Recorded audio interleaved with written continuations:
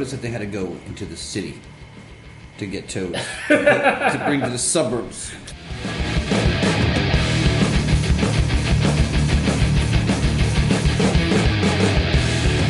You are listening to Urban Wildlife Podcast. So welcome back to another episode of the Urban Wildlife Podcast. We've got one of your hosts, me, Billy Brown. We've got other hosts, Tony Crosdale. and we have our guest host, Tobias Landberg. Tobias. Tell us a little bit about yourself. Who are you? I am a professor of biology at Arcadia University in Glenside, just north of Philadelphia. And I study reptiles and amphibians primarily. I dabble in insects and other things as the mood takes me. My training is in functional morphology, which is how animals do the things that they do, locomotion and respiration, that sort of thing.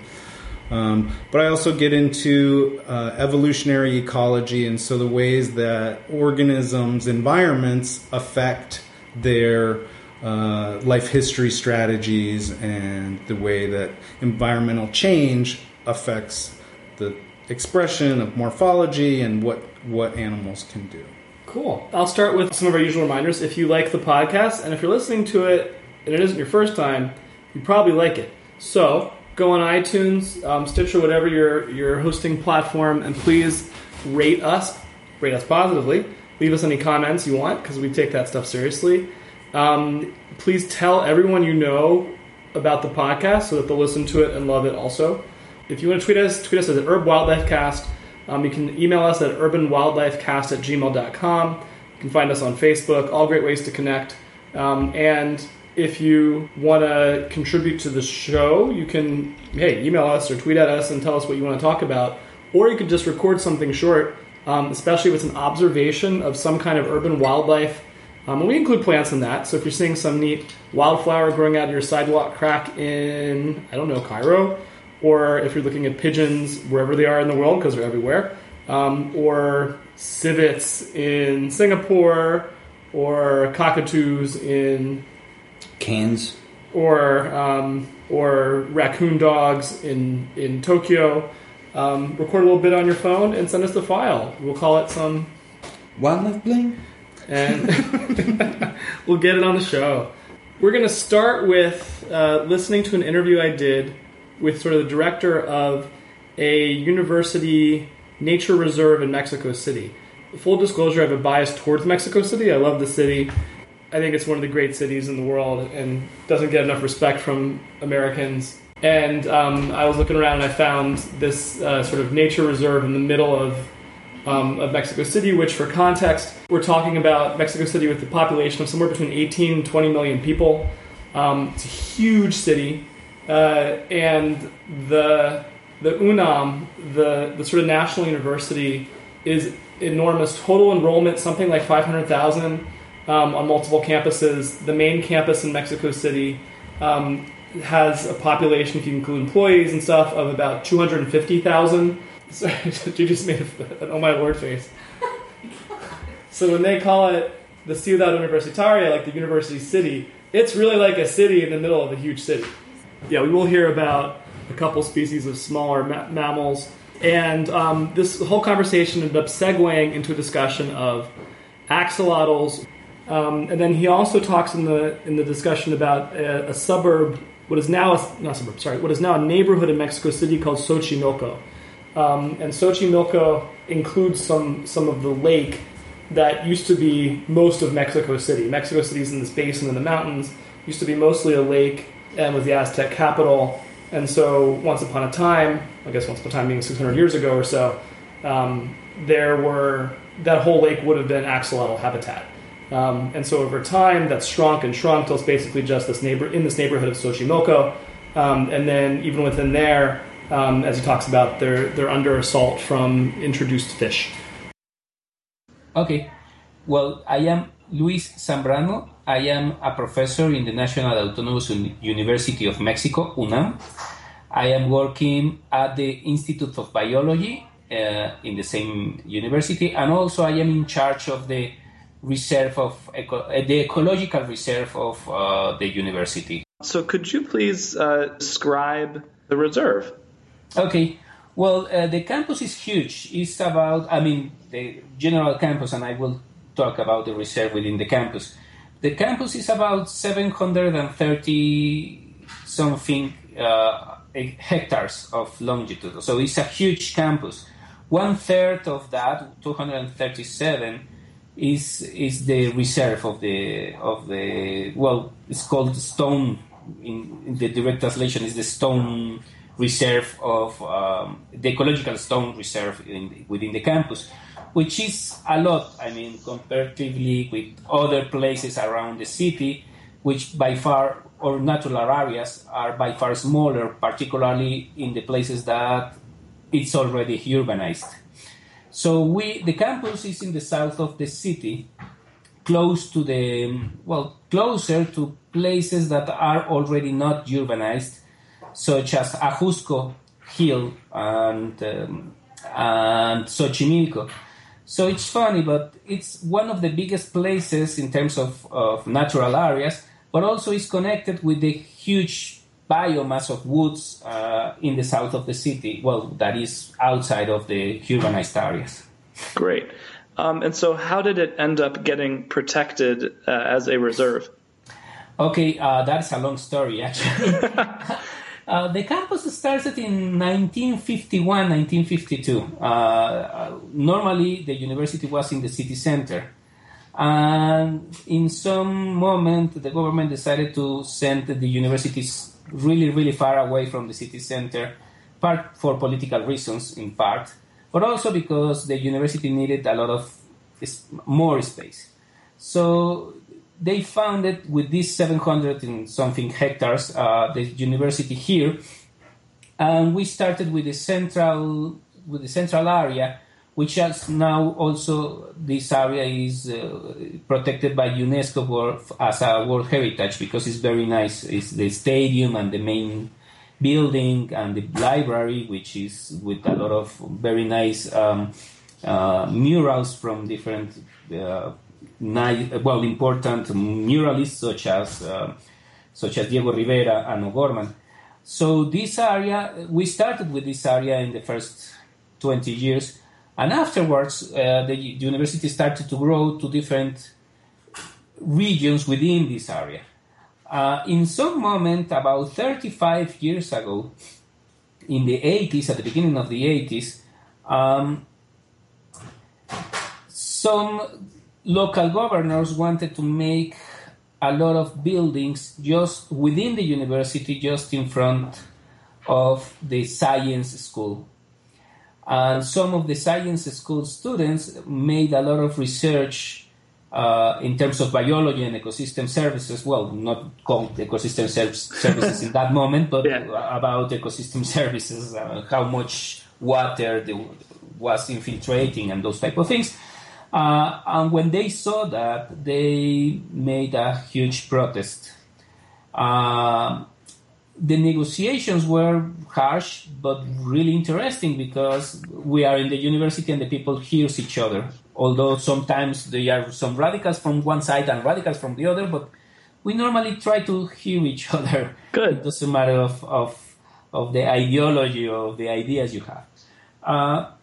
And then the authorities of the university in the beginning of the 80s, with these students, decided to generate a protected area because they understood that this area is highly important. So from the 1982-1983, we have this reserve. At the beginning was really small, was 150 hectares. But different conflicts, such as this one, appeared along the years, and those had helped a lot the reserve because it has grown from this conflict. I started looking at your list of research projects, and it struck me how that there are some benefits for having a place to do research inside of the university. Can you talk a little bit about the kind of research that goes on within the reserve? Oh, yeah. Well, we have a lot of a really variety of research. Some of them, I mean, most of them obviously are ecological or biologicals. I will go deeper in that because I am a biologist, so I can go a little bit more in that direction. But I also wanted to mention that also architecture is also, the School of Architecture is highly interested in the reserve, particularly in landscape or urban careers or schools, that they also wanted to make research here and wanted to understand how it's working, this research. So there is not only for biologists or ecologists, there are also engineers to try to understand the water infiltration. So we have a lot of type of research from different type of schools, but obviously the most number of these research is basically in ecological research. One of the interesting things about, for example, of the researches they are doing are, well, first how many plants and which type of species we have here. Sure. Also, how many insects. I mean, we haven't understood how many insects we have here, which type of species we have. Sometimes appear new species, not new species in terms of taxonomically, but new species from the reserve, for the reserve. The second one is how the heterogeneity of the reserve. I mean, although it's 237 hectares within the same place, basically, it's not the same the north than the south. It's a little bit higher, for example, the south, and that generates a different type of ecosystem. So different type of plants can survive in one place, and different type of animals can survive in the other place. Sure. So other type of research are going in the direction of in which place which type of animals can survive, and in which place which type of plants. Those are genetic variability, also reproduction. The interaction between plant and animals, for example, pollination and coevolution, have been researches that have been done in the reserve. But also other type of interesting research, such as restoration. Sure. We have 2 or 3 huge problems in terms of introduced species and local extinctions, and we are trying now to generate, for example, eradication of 2 plants that are really, really bad. One of those is the eucalyptus. The second one, I don't know the name in English, but it's a grass. Okay.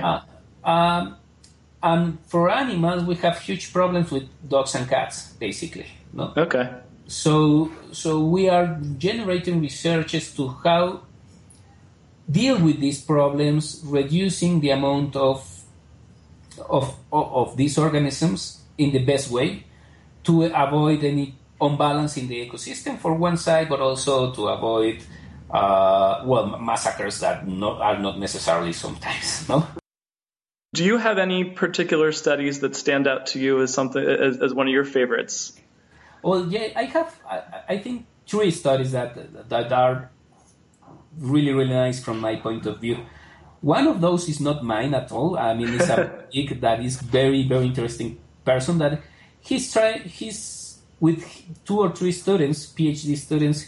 He's trying to understand this heterogeneity within the reserve. So he's generating models, mathematical models to generate occupancy areas of different type of species. Okay. So we are now understanding, particularly with birds, and it's basically with birds and plants. So we are now understanding how and why the reserve is so heterogeneous. The heterogeneity of the reserve and the behavioral relation between birds is changing a lot in different areas. So those type of things struck me, and this is a very nice research. Okay. The other 2 are, one is I am not directly related, but I like because I normally work with restoration. The other is very nice and very attractive because it's about the reintroduction of the gray fox. Oh. When I was a student, there were foxes here in the reserve and in the campus, and suddenly the numbers were down. and we are trying to figure out why. My hypothesis is the feral dogs that displace them in some way. But we are generating, well, first, why they left or why they disappear, and some of the studies have been done in terms of which prey they have, if they are ill, etc., etc. So the food web of this. Sure. And the other is how the feral dogs behave in order to see if and how we can extract them to reduce a risk for a potential reintroduction of the fox. And the last one is the one that I am really involved, which is not exactly from animals of the reserve, but it's animals from Mexico City, which is the axolotl. I work basically in Xochimilco, which is a wetland area in the south part of Mexico City. And the most important animal there, and basically from my point of view in the central Mexico, is the axolotl, which is this salamander, a neotenic salamander that used to live here in the whole Mexican Valley until 50s, I suppose, and the 50s have been decreased a lot, the population. So now the last remnant of distribution is Xochimilco, which is very small and is highly perturbed and really threatened by urbanization. So now we are working in a very small place of the reserve. Is a highly managed place. It's about 16 hectares of highly managed place that we are trying to restore in general terms, but because it was a pit for minery, they arrived to the phreatic area, and then the 4 lakes were created in this area, which is highly interesting. These salamanders also were highly important in Mexico culture because, were as important for pre-Columbian cultures that they were considered as the twin god of the most important god of the Aztecs, which the name was Quetzalcoatl, the most important god. And the twin god, the ugly twin god, was the xolotl, which is the axolotl, basically.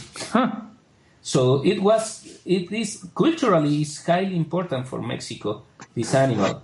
And also, until very few years, local people used to eat them when they were abundant, used to eat them because it was a very, very good food for a nutritional, has a lot of good nutritional elements. And also, finally, it's used for traditional medicine a lot. So the axolotl, as you can see, is very, very interesting. But it's going to the extinction in the wild. Is directly going to extinction if we don't do anything. Do something. I am working 12 years of my life working in the restoration of Xochimilco to avoid this extinction, but the speed of the reduction of the population is still going in the opposite direction, and I would like to.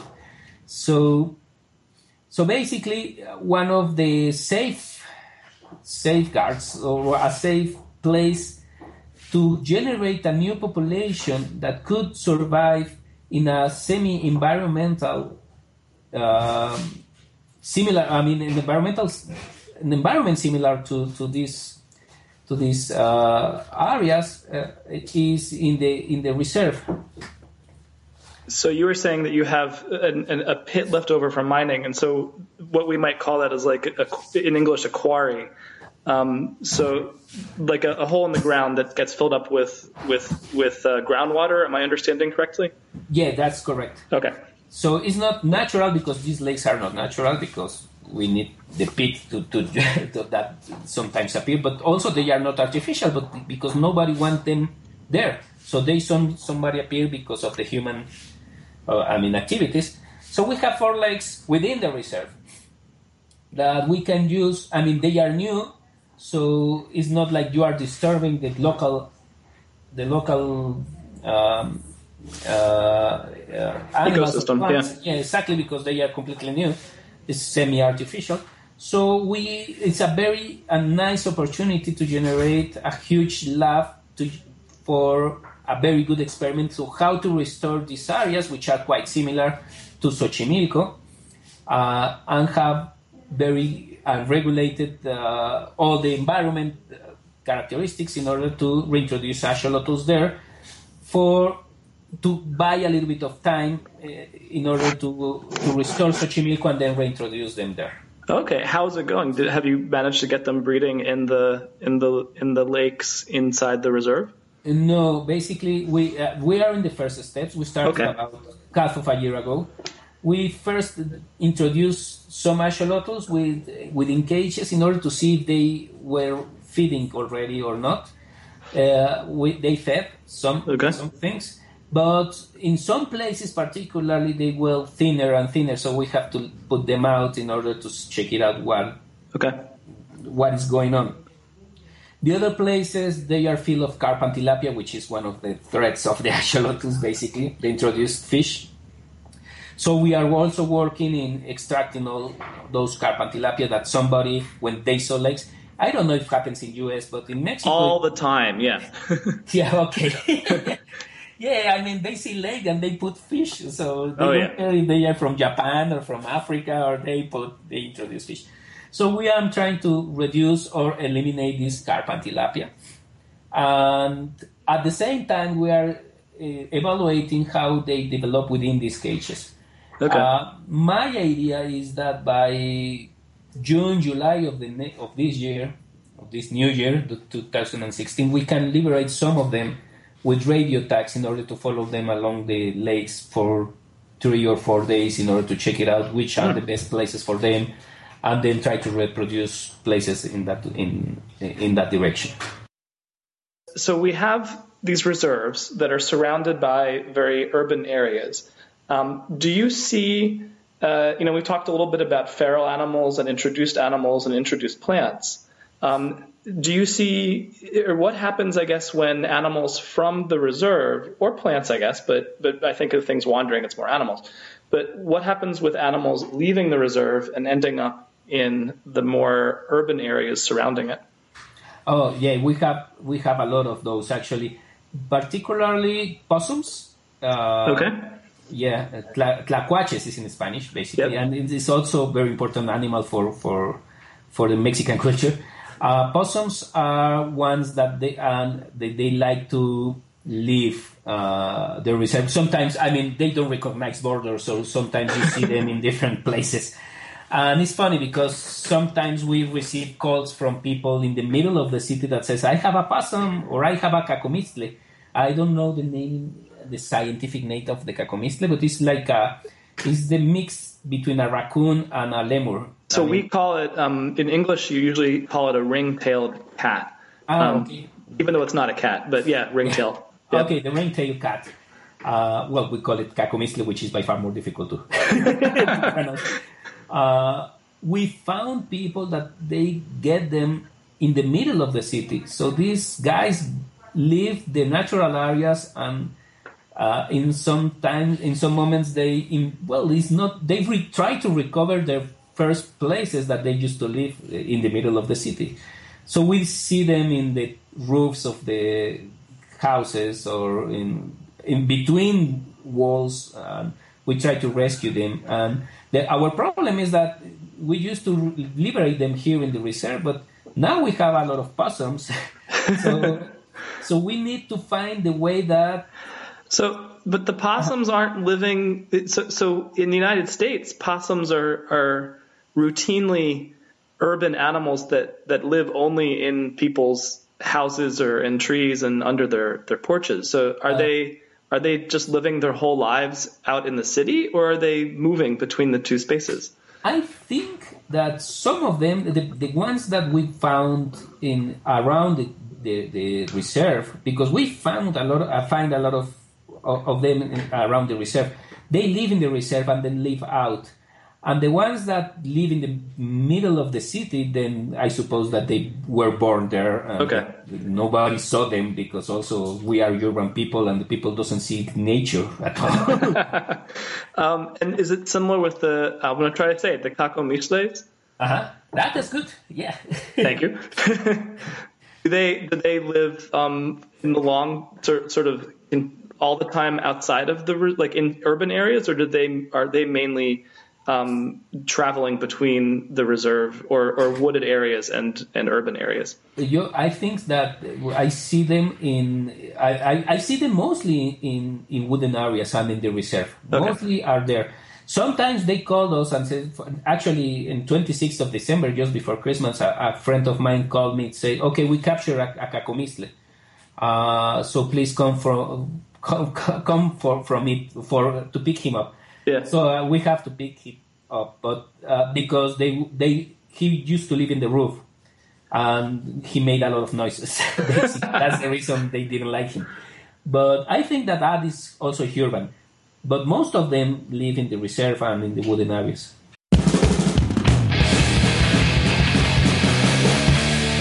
So when I talked to you last time, I said we were going to do an experiment on axolotls. Yeah. We did it.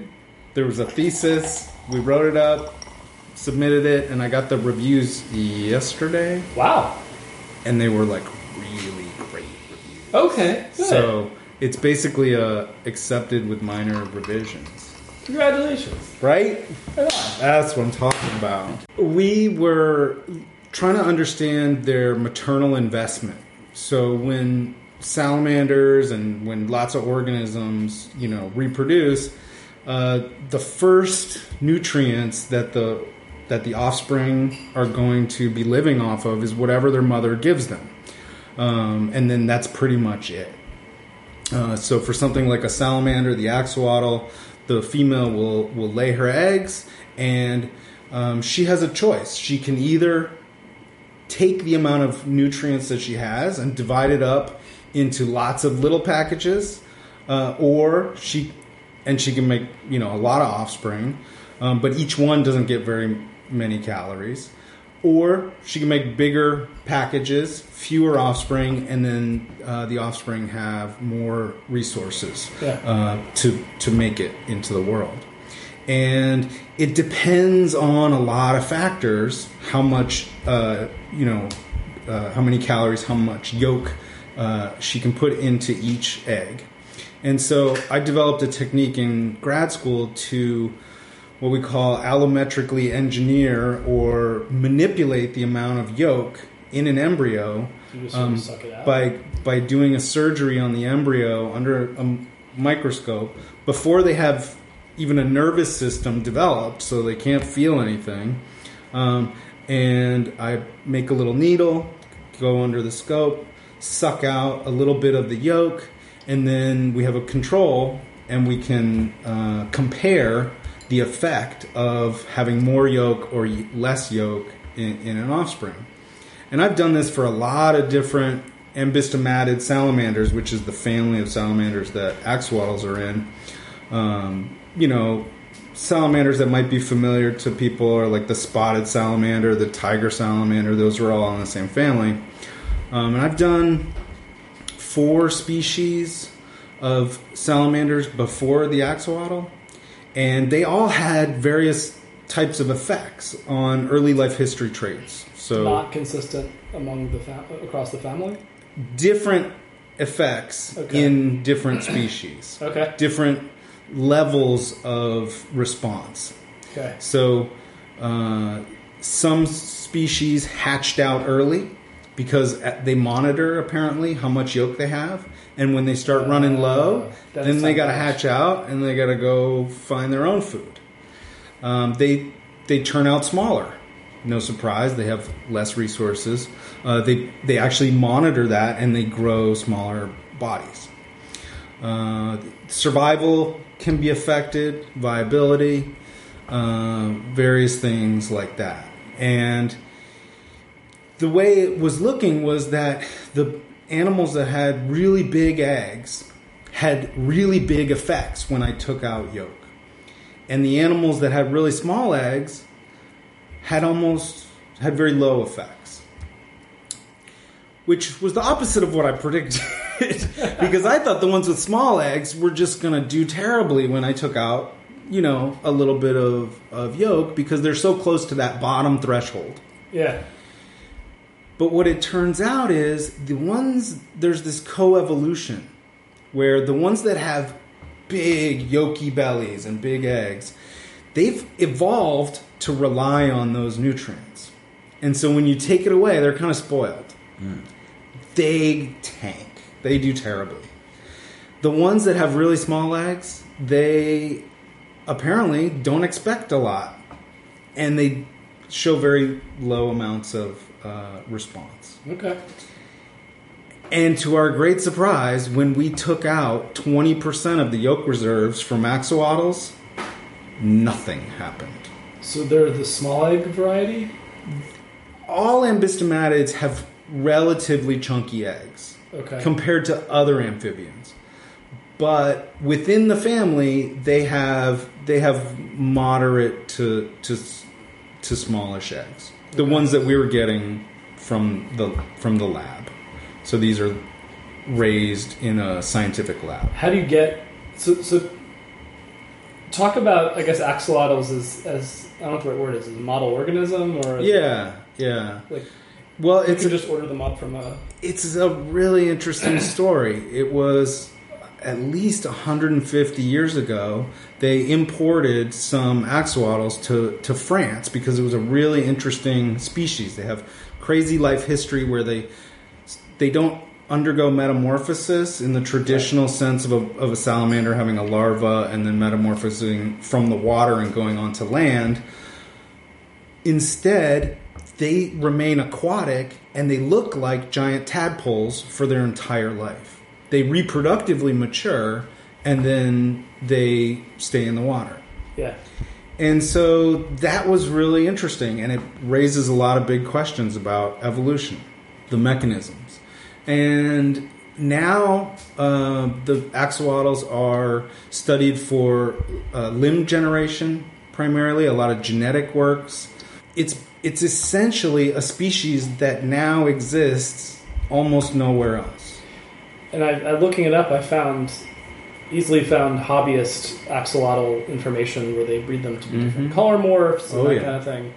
They have put strains that are true breeding GFP, green fluorescent protein, which is a protein that has been taken from jellyfish, actually. And they glow bright green, and they breed that true. And there's albino ones, and we were working on the quote unquote wild type, which may or may not be what wild animals look like at this point. It's a little hard to know. Somewhere there has to be some kind of nightclub which has a black light and a tank of fluorescent axolotls. I'm sure there's like fluorescent zebrafish too.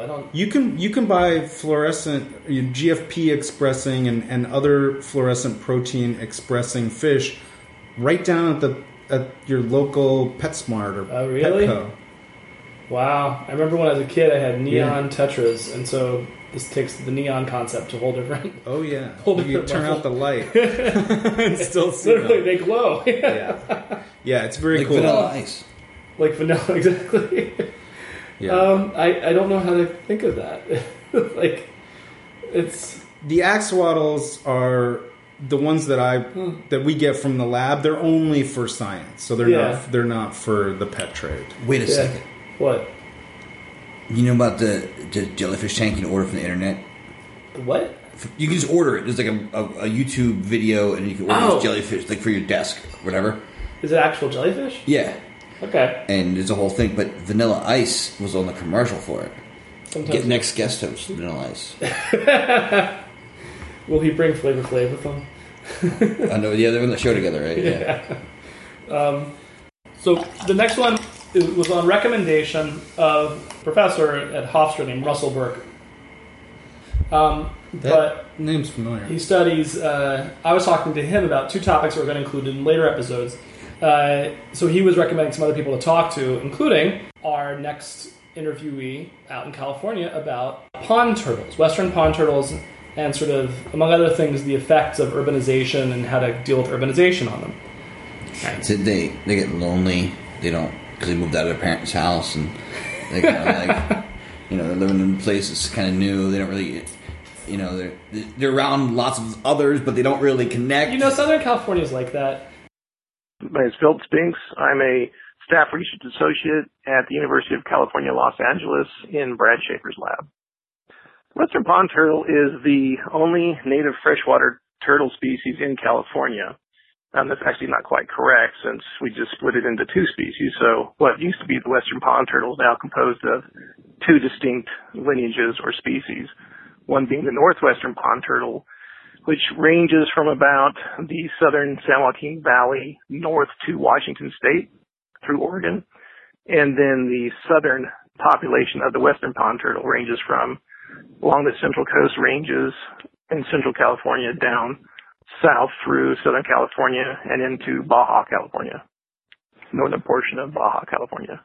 So it's kind of a misnomer, the pond turtle. They live in ponds, of course, but you can find them in streams, slow-moving streams, fast-moving streams, lakes, rivers, little oxbows of rivers, the quiet parts of bigger rivers, where that's where you'll find them. So they're very habitat generalists. You can find them in stock ponds, they're ponds that are purposely created to water cattle and agriculture. You can find them in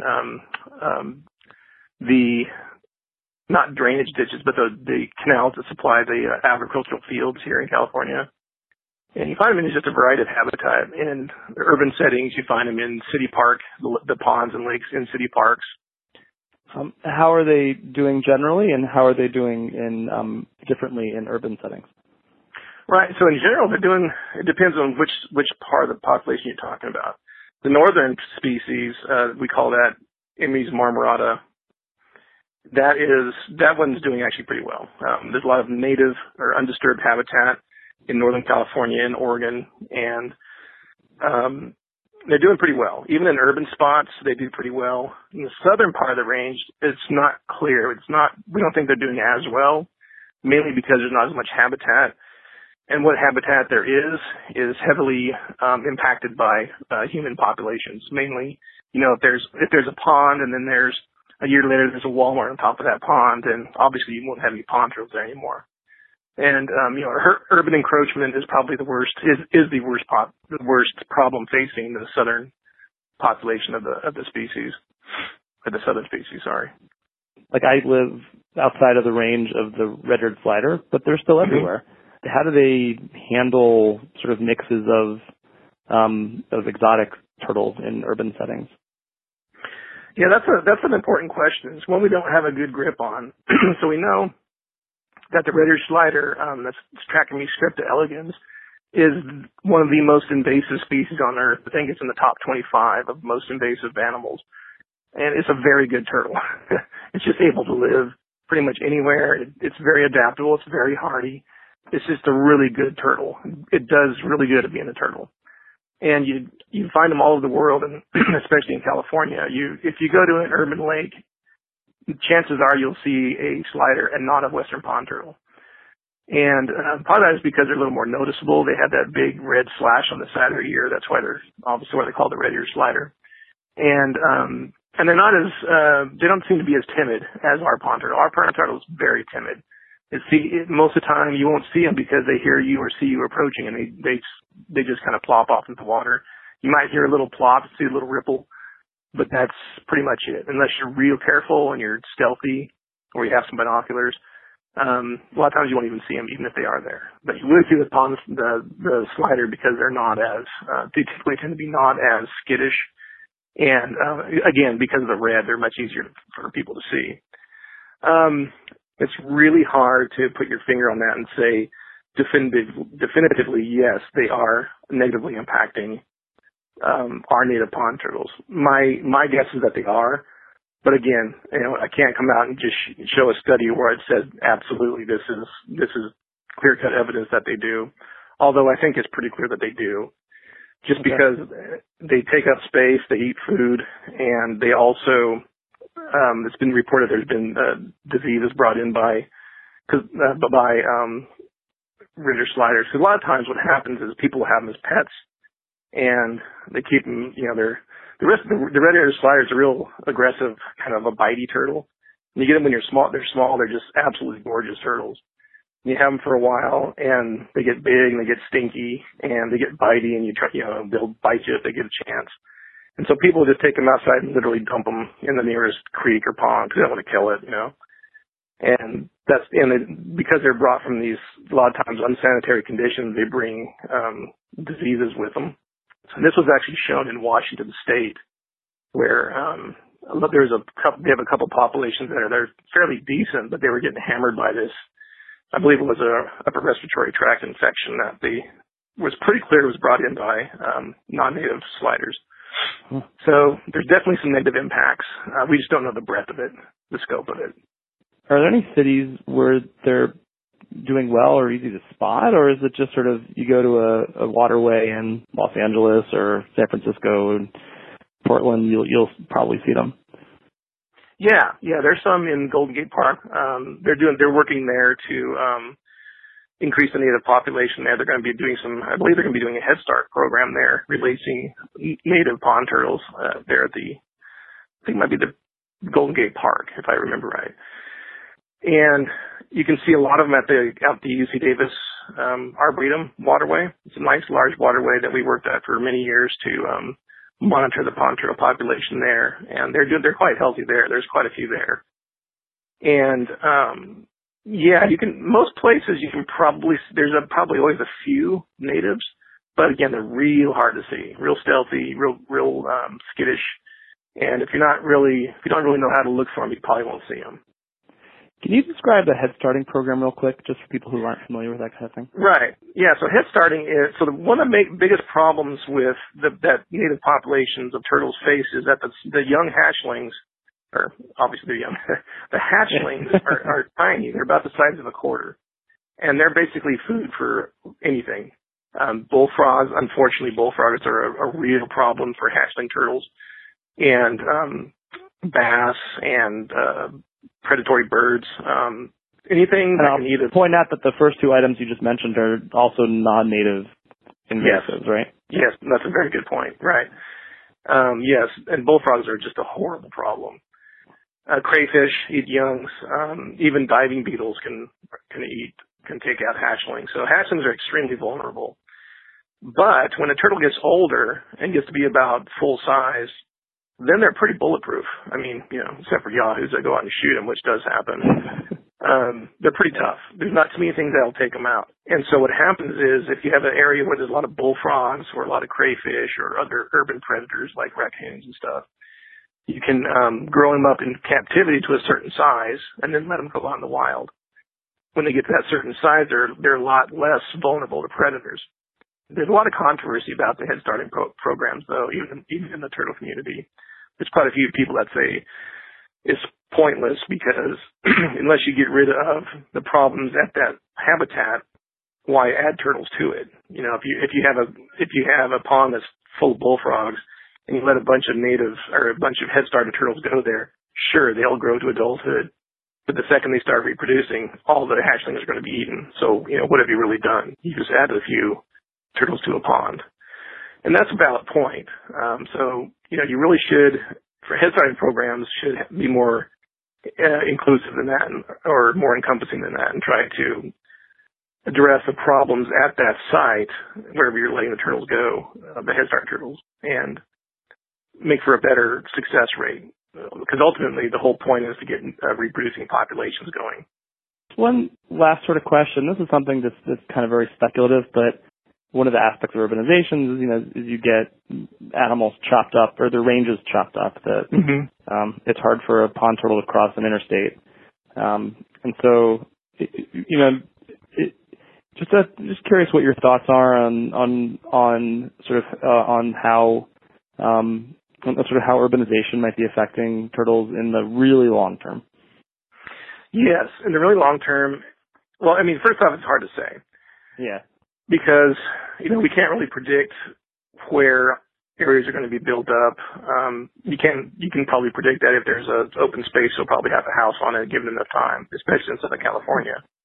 But in the long term, you would have to be pessimistic because there's, like you said, turtles don't do well crossing highways. You get something like the 405 in Southern California where there's, 8 lanes and a concrete barrier in between the lanes. There's not too many critters going to make it across that.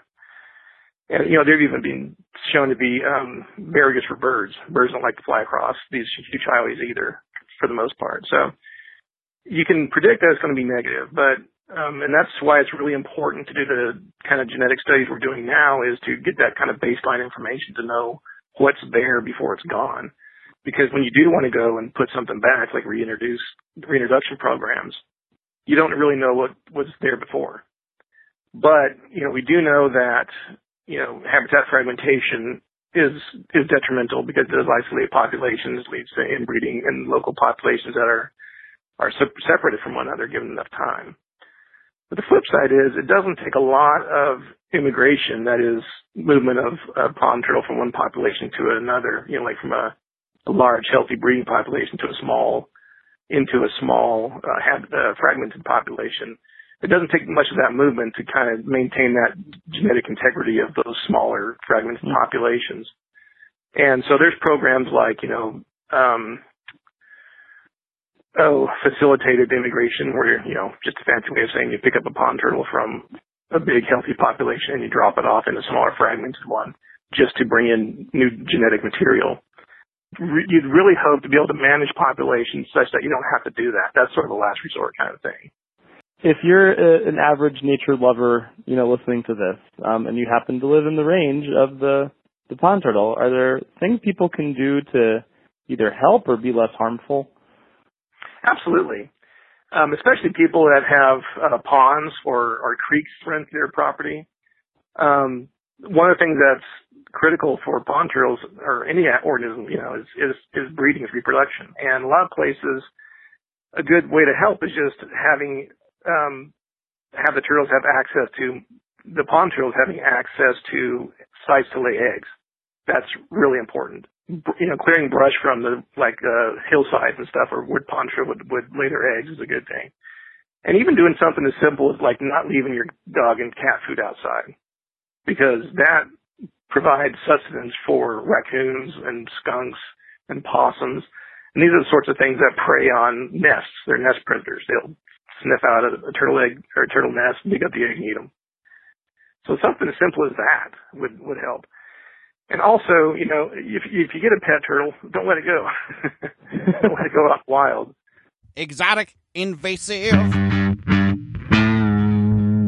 So we're back, and there's a few themes in here that actually ended up resonating to me about resonating. I thought, and now we'll try to get into these more general themes a little bit with the discussion of the reserve in Mexico City, and that in general, sort of with the need to manage it for exotic species. I cut out a little discussion, actually, now I think about it, about in Mexico City studying whether they can reintroduce a fox species, which has sort of has disappeared from the reserve, and so the gray fox. I think it was a gray fox species, and so that just in terms of a space, that whenever you have a space in an urban setting, if you are trying to manage it for if you want native species to be there, you almost always have to manage it somehow. It's a weird way to say it. Like, it's hard to find the baseline. You can't just be hands off in urban environments and expect these species to persist. Right. Well said. And so that is true there. And also there's the question of individual species. We got into a little discussion about on the pond turtle side about how maybe you can do a lot with a little bit of moving individual animals around to try to improve the genetic diversity within isolated populations. And then on an individual species level, we have the axolotl, which is virtually extinct from its native habitat in Mexico City, and which at the reserve they're trying to take advantage of some old quarry pits to set up sort of a fresh a reserve breeding population to try to keep the species going and have it somewhere as a backup in case everything goes totally south on the ones that are still left in their original habitat, or if they just might want to use them for reintroduction. So you were recently involved with a toad repopulation project. You want to talk a little bit about that? Yeah, so here in Philadelphia, in the area, we have 200 plus years of urbanization going on, and there are little pockets of green if you look on the maps, but it's really hard if you're a small animal that doesn't disperse well and to get into these habitats if there's not good corridors or if they've been extirpated or eradicated from certain habitats. So in working with a local nature center called Briarbush Nature Center in Abington Township, they have a pond and they have 12 acres of forest around it, but they didn't have any toads. And the naturalist there, Mark, said to me, we have all these invasive earthworms everywhere, and I was wondering, wouldn't it be cool to have a native species that ate this invasive species, and can we get toads in our pond, running around in our forest, eating these earthworms? And I said, well, I don't know if they're going to eat all the earthworms, but I bet you we can get toads in here. And so... Toads, you're talking about American toads, which will breed in a puddle in the middle of a path. They are generalists par excellence. Yeah. They really know how to get it on and reproduce, but they're really bad at finding habitats and getting to habitats that have miles and miles of roads, because they will get squashed on the roads.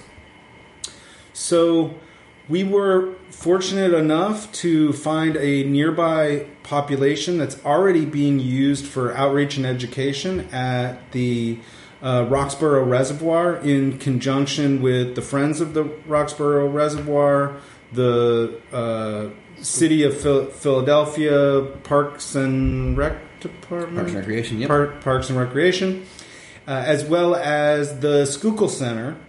And they have been doing a really cool project helping toads cross from the Schuylkill Center forest area across the road to an old water storage reservoir, yeah, which is at the top of a hill. And the toads have to cross this road, and every spring they were getting mowed down by people driving all over them.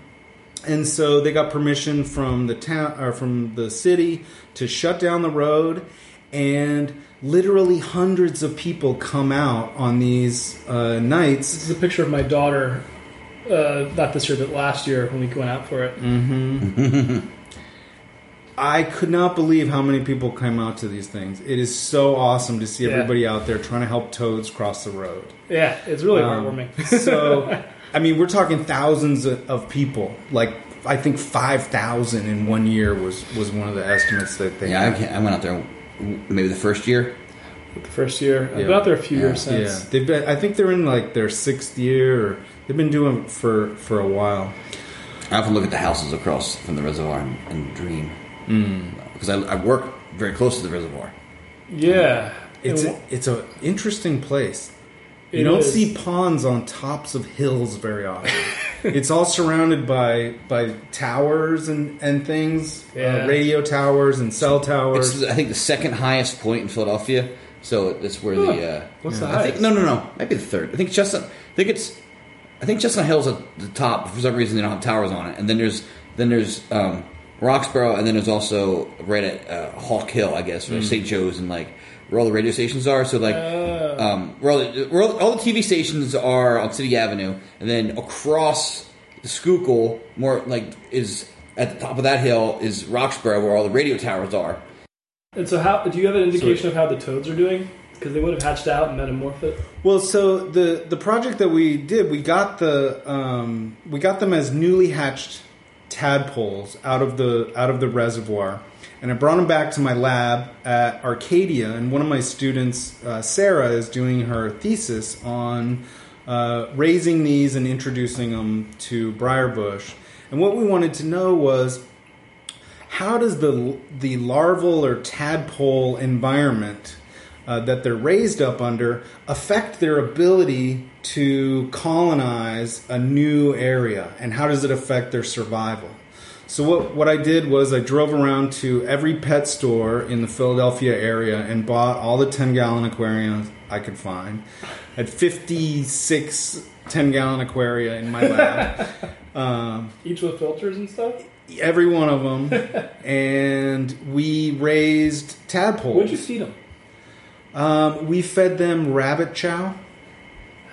We had a couple that we had a few that died on us when we were trying to raise them up this spring. Yeah. I don't know We why. got some nice rabbit chow with, I think, Timothy and things like that. But it's common to raise these things in the lab under that. So what we used for trapping mosquitoes on West Nile virus is rabbit chow. It seems to be ubiquitous. Yeah. It's cheap and they like it. So in some of the tanks, we had 10 tadpoles in a 10-gallon aquarium. In some of the tanks, we had 20 tadpoles, and in some of the tanks, we had 40 tadpoles. Just studying densities effects? Yeah, and so it's competition and density. And generally what you find is that if you are raised under more competitive environments with more tadpoles in the same tank, you may metamorphose later and at smaller body size, because you have to fight for more resources and there's more competition. So they're generally negative effects. Now, it's not universal, but that's the common theme. And then we've released over 800 toads to Briarbush, newly metamorphosed. And we're marking them with the most common way of marking amphibians, which is toe clipping. Okay. And when the animals are newly metamorphosed, they're tiny. I mean, a metamorphosing toad is about the size of a raisin. We anesthetize them on ice. We just chill them down. Then they don't feel any pain with a very sharp a toenail clipper. We clip off 2 toes on the front hand next to each other at the base, and what grows back is one big wide toe. And so depending on which toes we clip on which hands, we now know what the larval environment that toad experienced was. So we can find an adult toad for the rest of its life and know, oh, you had 9 competitors, or you had 39 competitors when you were growing up. And now we're releasing the same numbers of the different densities, and we are tracking them. Every week we go out and sample them, and we hope to establish a population, and eventually they'll be reproducing in the pond, hopefully. But in the meantime, we can study the effects of the early life history to see, well, does it have a detrimental long-term effect to be grown under high density, or does it wash out, or how does that play out in the wild? And this is something that hasn't been done before. And we just had the opportunity to ask. All from this guy saying, "Hey, we don't have any toads." Yeah, I'm a new professor at Arcadia. I like doing work with local people. Yeah, Briarbush is right down the street from us, and I just wanted to, I wanted to do what they wanted to do. Right? We have different ideas, and this was just one that we both agreed on. Real quick would be fun and cool. Notice that they had to go into the city to get toads to bring to the suburbs. We wanted the closest population and the biggest population. That's right.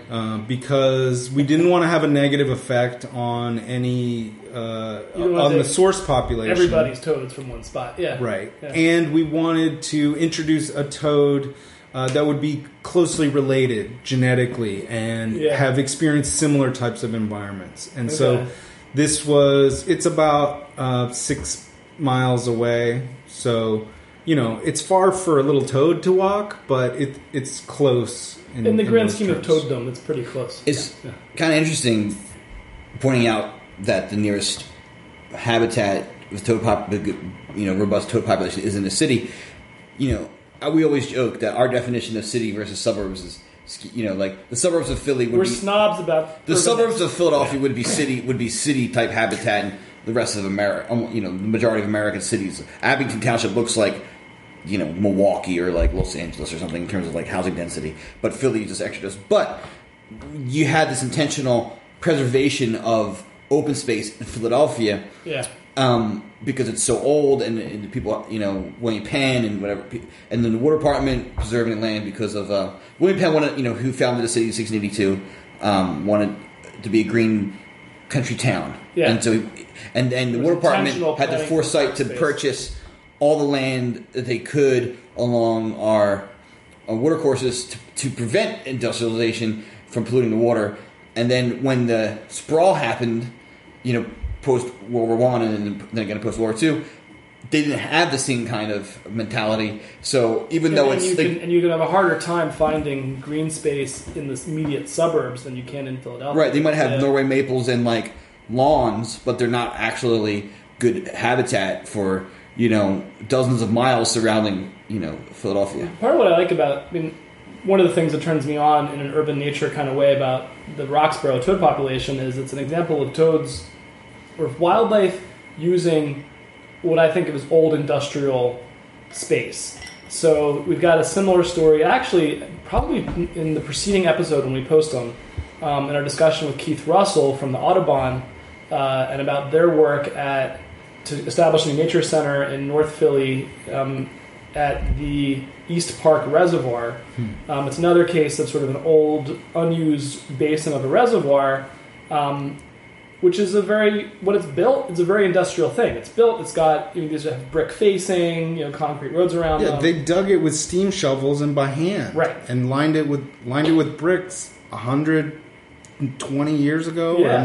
And so these are no joke. It's like it's at least a couple acres. And so when you said old industrial, I was thinking like a club where everybody's wearing trench coats and like listening to Skinny Puppy. Oh, sorry, I just so I like how in both cases, in both cases actually probably only took like 60 years or so for trees to grow in and like vegetation to grow in and for the basins to fill up enough that you have I don't know if you have fish. I think you got fish at the East Park Reservoir. Fish. Rogue fishermen introduced them. Yeah, there you go. So you probably fish in both. You certainly have toads which hopped their way in probably to both. You have waterfowl. I don't know if waterfowl's been looked at in Roxborough Reservoir. Is it too shallow? But I'm not sure. I need to get in there. Park, I remember there's definitely geese and ducks, and there's stuff that flies in the evenings. Probably a lot of starlings and that sort of thing, but by the thousands. And we also saw a snapping turtle up there. He's nodding at me right now. So that means, snapping turtles will get around. They'll walk. Sorry, I'm killing a grease ant that's made its way. I guess it's not impossible for one that walked up all the way from the Schuylkill. Or... They wander. People will talk about, sometimes it's a female laying eggs, sometimes they're just like, they go for hikes. They go walkabout. I found them in the middle of woods, like a mile from the nearest water. They just sort of, hey, I'll go see if there's a stream over there. Yeah, and to get into Roxborough, they got to get under chain link fences and scoot down, 45-degree angle, brick lined. Yeah. It's like a slide. And so that they get in there, and in Roxborough, in East Park, I remember Keith commenting about hearing toads calling in the spring. So I think they got American toads in the East Park Reservoir also. Oh, they definitely do. So it's a neat, in both of them, we have stories of sort of wildlife reclaiming old industrial space in cities. And we've got sort of like a discussion of the need to manage these things.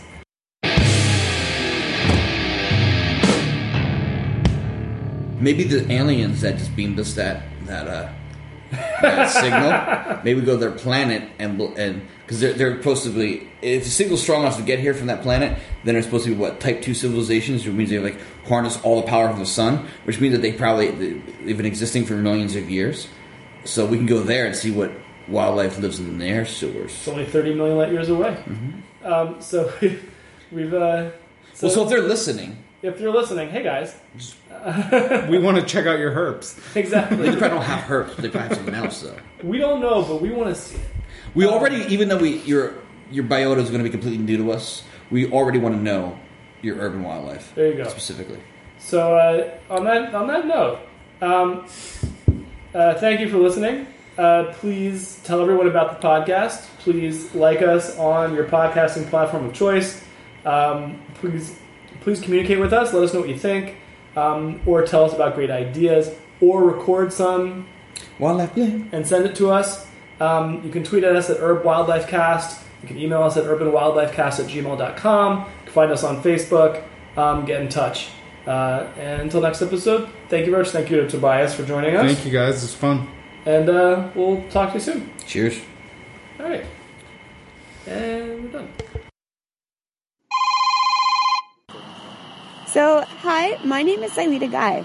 I'm a PhD student at the University of Toronto studying urban bat populations as part of my thesis. Now, for the last 3 months, I've been working with a team of 5 people to capture and radio track big brown bats in one of Toronto's largest urban parks, High Park. In fact, I'm currently in the field at the moment with one of my assistants, Josh, trying to catch some bats. Now, one of the pieces of equipment we have with us is this really awesome acoustic detector. It's used by bat scientists and enthusiasts alike to help them hear the ultrasonic echolocation calls of bats. In fact, you can hear mine right now. And as you can hear for yourself, we aren't picking anything up, which means there probably aren't any bats around. Also means we probably won't catch anything tonight. But that's okay, because it's been a really great summer. We've caught over 200 bats of 4 different species. We've also collected really great radio tracking data on where bats are feeding at night and roosting or sleeping during the day.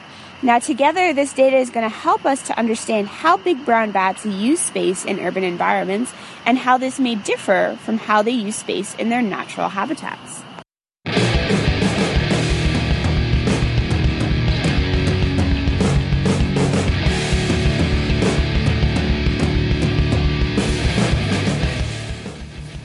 We have what we call the ELT principle, that everyone loves turtles.